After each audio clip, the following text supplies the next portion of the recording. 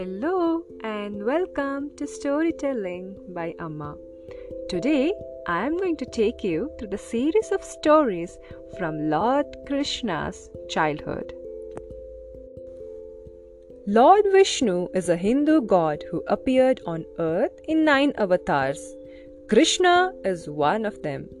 Till today, Krishna's childhood escapades are fondly remembered.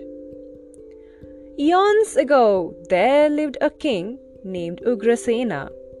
He had 2 children, a son named Kamsa and a daughter named Devaki. Devaki was a good-natured person, but Kamsa had an evil mind. When he grew up, he dethroned his father and put him in jail. Meanwhile, his sister Devaki married King Vasudeva. As Kamsa was escorting his sister to her in-laws' place, a voice rang out from the skies. "The 8th son of your sister will grow up to kill you." Kamsa wanted to put his sister to death to save his life, but Vasudeva begged Kamsa to spare his wife. He promised that he would hand over every child of theirs.